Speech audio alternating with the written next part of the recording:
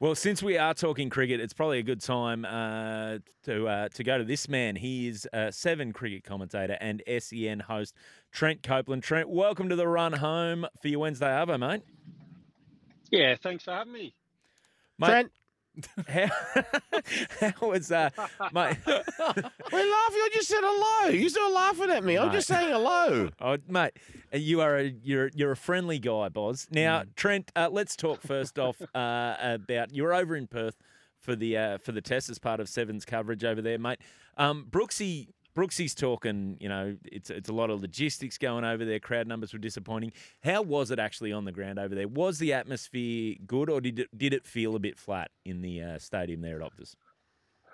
It actually felt really good, and I got to say, from a cricket tragics perspective, the week itself, despite the crowds maybe not being as good as I would have liked, the week had, the test storylines were as good as I've seen around a start to a summer for a while. The lead was David Warner. Should he not? Will he play? Will he do well? Mitch Johnson's article, there was talking points everywhere. Then day one, we get 100 from David Warner. And then through the middle of it, we've got talking points everywhere with the actual pitch itself offering plenty of bounce. And then towards the end, we had the storyline on when's Gaz's 500th wicket going to come, along with the pitch doing absolutely everything, and then Australia winning. So, I mean, I've got to say, Perth cop it about the crowds, and look, that has to improve. But from a cricket standpoint and being able to be there and broadcast it, feel the atmosphere, it was pretty bloody good, if I'm being honest. And Trent, we'll leave you and the others here to talk about the whys and wherefores about Perth and so forth. I'm going to talk about the cricket. How does Pakistan get back into this series? Great question, mate. The answer is they need their best players to stand up. And unfortunately, leading into this first test, I was expecting Shaheen Shah Afridi and Babar Azam to be, and probably Shan Masood, even the captain, on the back of a double 100 in the Prime Minister's 11, to really put their best foot forward and challenge Australia at different times. And Shaheen bowled okay. Babar showed flashes. Masood did not. And it was left to a few debutants really with the ball to actually have a crack and make some inroads. And yeah, look, the answer, Bozza, is they've got to aim up. They've got to have their best players, like Australia, like any other team and like in any other sport. You rely on your best players to succeed at the top level, and unfortunately, they didn't do that. So Boxing Day is their next chance. Okay, mate. Just on one of Australia's best players, the sort of the quiet legend, Nathan Lyon. You said he racked up his 500th wicket. Now he also took a wicket with his very first ball in Test cricket in a test that you were in. You were playing in that game, mate. You've played a lot of cricket with him over the years. You've been around him a lot. Did you guys? Was that something you saw then, that he was a guy who was destined to become one of our all-time greats, or was he just sort of was a bit like the rest of us, where he just snuck up on us of how good he was, and he's probably been a bit underappreciated over the journey? Oh, look, if I came on this radio station this afternoon to really just have a good look in the mirror, you've really done it for me. Gaz 500 wickets, the legend, and you really didn't go on any further. You're well done. That's not what I was getting at, mate. You're the one calling us, so you're my favourite at this point. No, joking. Look, I've got to say, the lead up to the Test match, he had come off a Zimbabwe and South Africa A series, a couple of first-class games, and really no one knew what they were in for. But I can tell you now, the likes of Mike Hussey, Michael Clark, and Ricky Ponting came out of net sessions in the lead-up and the practice match when we got in Sri Lanka, and they were unanimous in their thought that he has to play. There was no doubt at that point. They were just being challenged far too often. It was really reliable. It was methodical. And the only real thing that I didn't anticipate changing so quickly was how quick he'd lose his hair. That's about it. And Trent, let's go on to the Big Bash tonight. We've got the Perth Scorchers against the Hobart Hurricanes, and the match will start over here at 7:15 p.m. Australian Eastern Daylight Time. Talk us about this game. Oh, well, I mean, it's two star-studded lineups, and the Scorchers in particular, they're one of the best teams in the comp. They always are. They find ways to win when they shouldn't. And, I mean, they're going for back-to-back-to-back. It's ridiculous at this point. So, look, they've got stars everywhere. Jai Richardson is one that I love watching play. I'm hoping that he's going to be at the forefront for the Scorchers. But, look, I can't skate around the truth. I think the Scorchers are going to be too good, but I think it's two very good teams going to work. And, yeah, I love that the Big Bash is back after the little test hiatus for a week. Mate, let's talk about our Sydney teams. Now, Sixers obviously off to a flyer, 2 from 2. On the other end of that equation is the Thunder, who they've looked good in patches in both games, but not been able to get it done. One highlight, though, Cam Bancroft looked good for the Thunder. What are your thoughts on his form at the moment? And do you think when it comes down to the West Indies test that BBL form counts for anything when we're looking for a new opener in the test arena?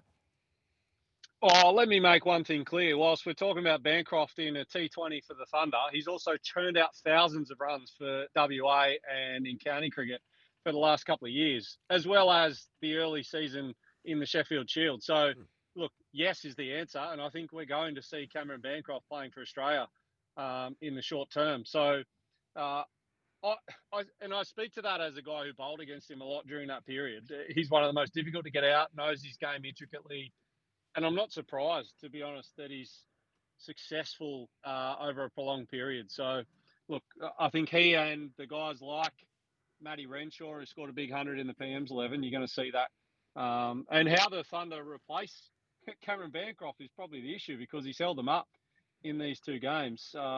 I thought they did well to get over 200 last night, and then it was the Matty Short and Darcy Short show, and they couldn't stop it.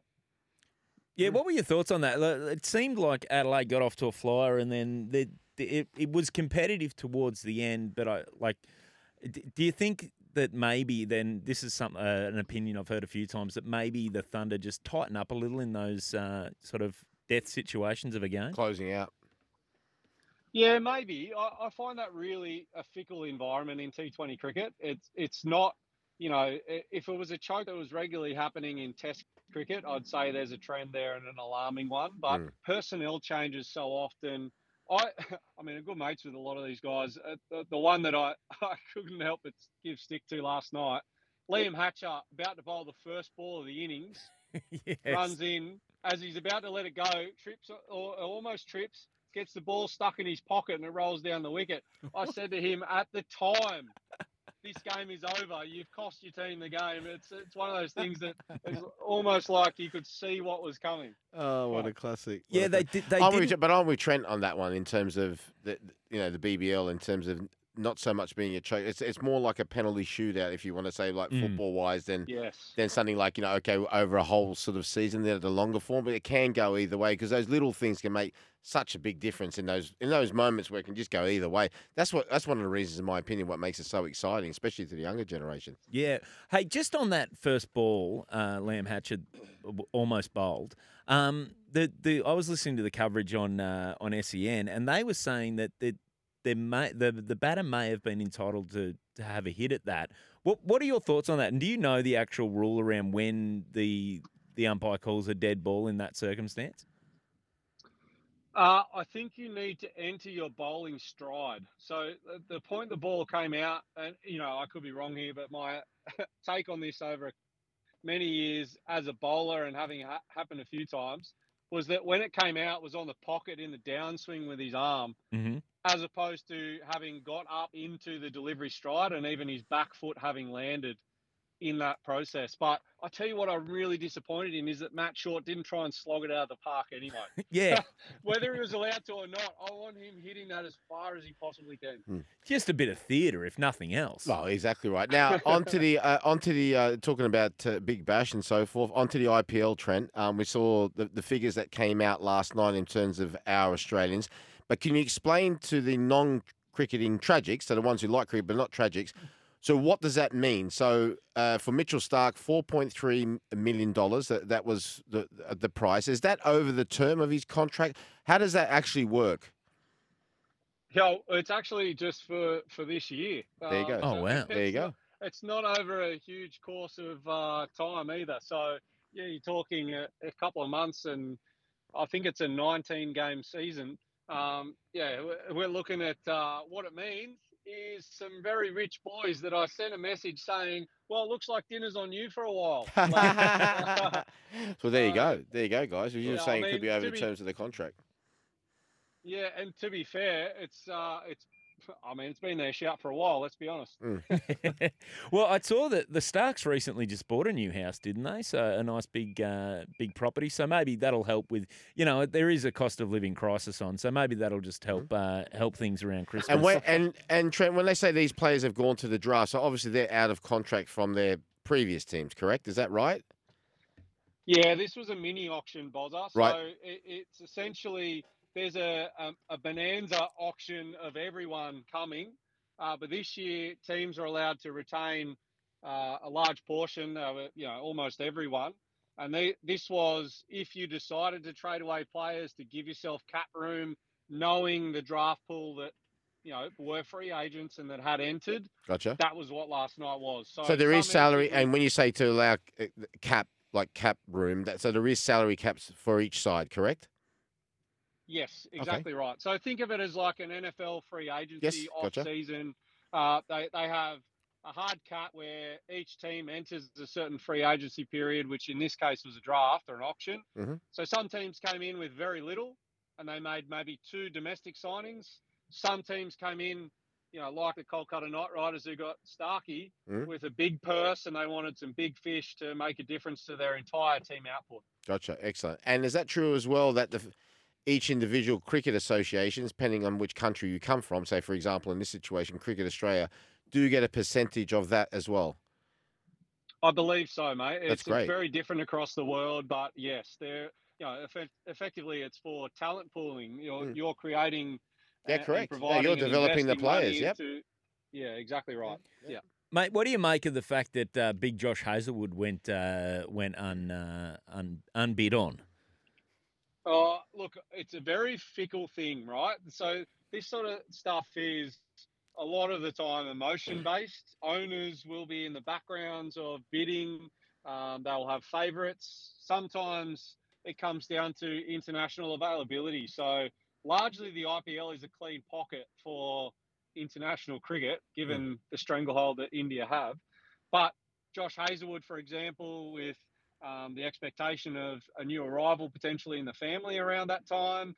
There's other players that didn't go drafted because of circumstances, essentially. So, he's been the number 1 T20 bowler in the world at times as recently as this year. So I don't think it's a nod to displeasure with him as a bowler, more personal circumstance and availability for the business end of the tournament. Yeah. Yeah, fair enough. Now, mate, you do love your NFL. I take it you've been following this season pretty closely. The Niners looking like Super Bowl favourites heading into Christmas. Can you see anyone taking their spot at this stage? Well, given that I'm a Niners fan, no. I don't even want to entertain that thought. It's the Brock Purdy and Christian McCaffrey show for me, mate. But look, I'm interested in a few teams, if I'm being honest. The Dallas Cowboys, I think, at their best, can beat anyone and have an elite defense. But there's a couple of teams that I thought were on a surge and would be really hard to beat in Baltimore and Philly that just haven't looked good the last couple of weeks. So, look, I'm excited for the 49ers prospects. Will I be let down yet again? Probably. Now, how many games is there left to go to the playoffs? How many regular season games was that? Sorry, mate. Yeah, how many regular season games into the playoffs? 2 or 3? There's probably 2 more left after this week's finished. Yeah. Yeah. Yeah. Now, in the MVP race, you did say McCaffrey, you did say Purdy. Who do you think's going to who is your MVP out of the 2 of them, mate? Well, it's interesting because I think our best player is Christian McCaffrey, but our most important player is Brock Purdy. Okay. So by the terms of the actual award, most valuable player, it's very hard to make the distinction. Brock Purdy's come out and said that he thinks McCaffrey should be the most valuable player. But very rarely is anyone but a quarterback the MVP because it is the hardest position in world sport to play. So I think it's going to be Brock Purdy, but my personal opinion is we don't win these games without Christian McCaffrey. Yeah, it's the hardest position in world sport. See, Boz was saying that's goalkeeper in a Premier League side. So, No personal bias at all. No, Mate, I'd say goal scorer. It's much harder to write with your feet than it is your hands. Mate, before we let you go, obviously Boxing Day test coming up, where we'll all be tuning in to see your coverage on Channel 7, mate. But what do you got going on for Christmas? Oh, I can't wait this year. I'm actually, my family and I, my wife Kim and our kids, we're going back to Bathurst, where I'm from. Beautiful. See the family. We don't often get the luxury of that when I've been playing in the past. So that's going to be brilliant. And then the other thing is, just obviously getting to spend a chunk of the big day, Christmas Day, with my wife and her family in Sydney. And then, fly out Christmas night down to Boxing Day. So it's all happening in this time of year. Super. Mate, well, enjoy the break. Thanks for joining us on the run home, and we'll catch you probably in the new year. And listeners can catch Copes on the Channel 7 coverage throughout the summer of cricket.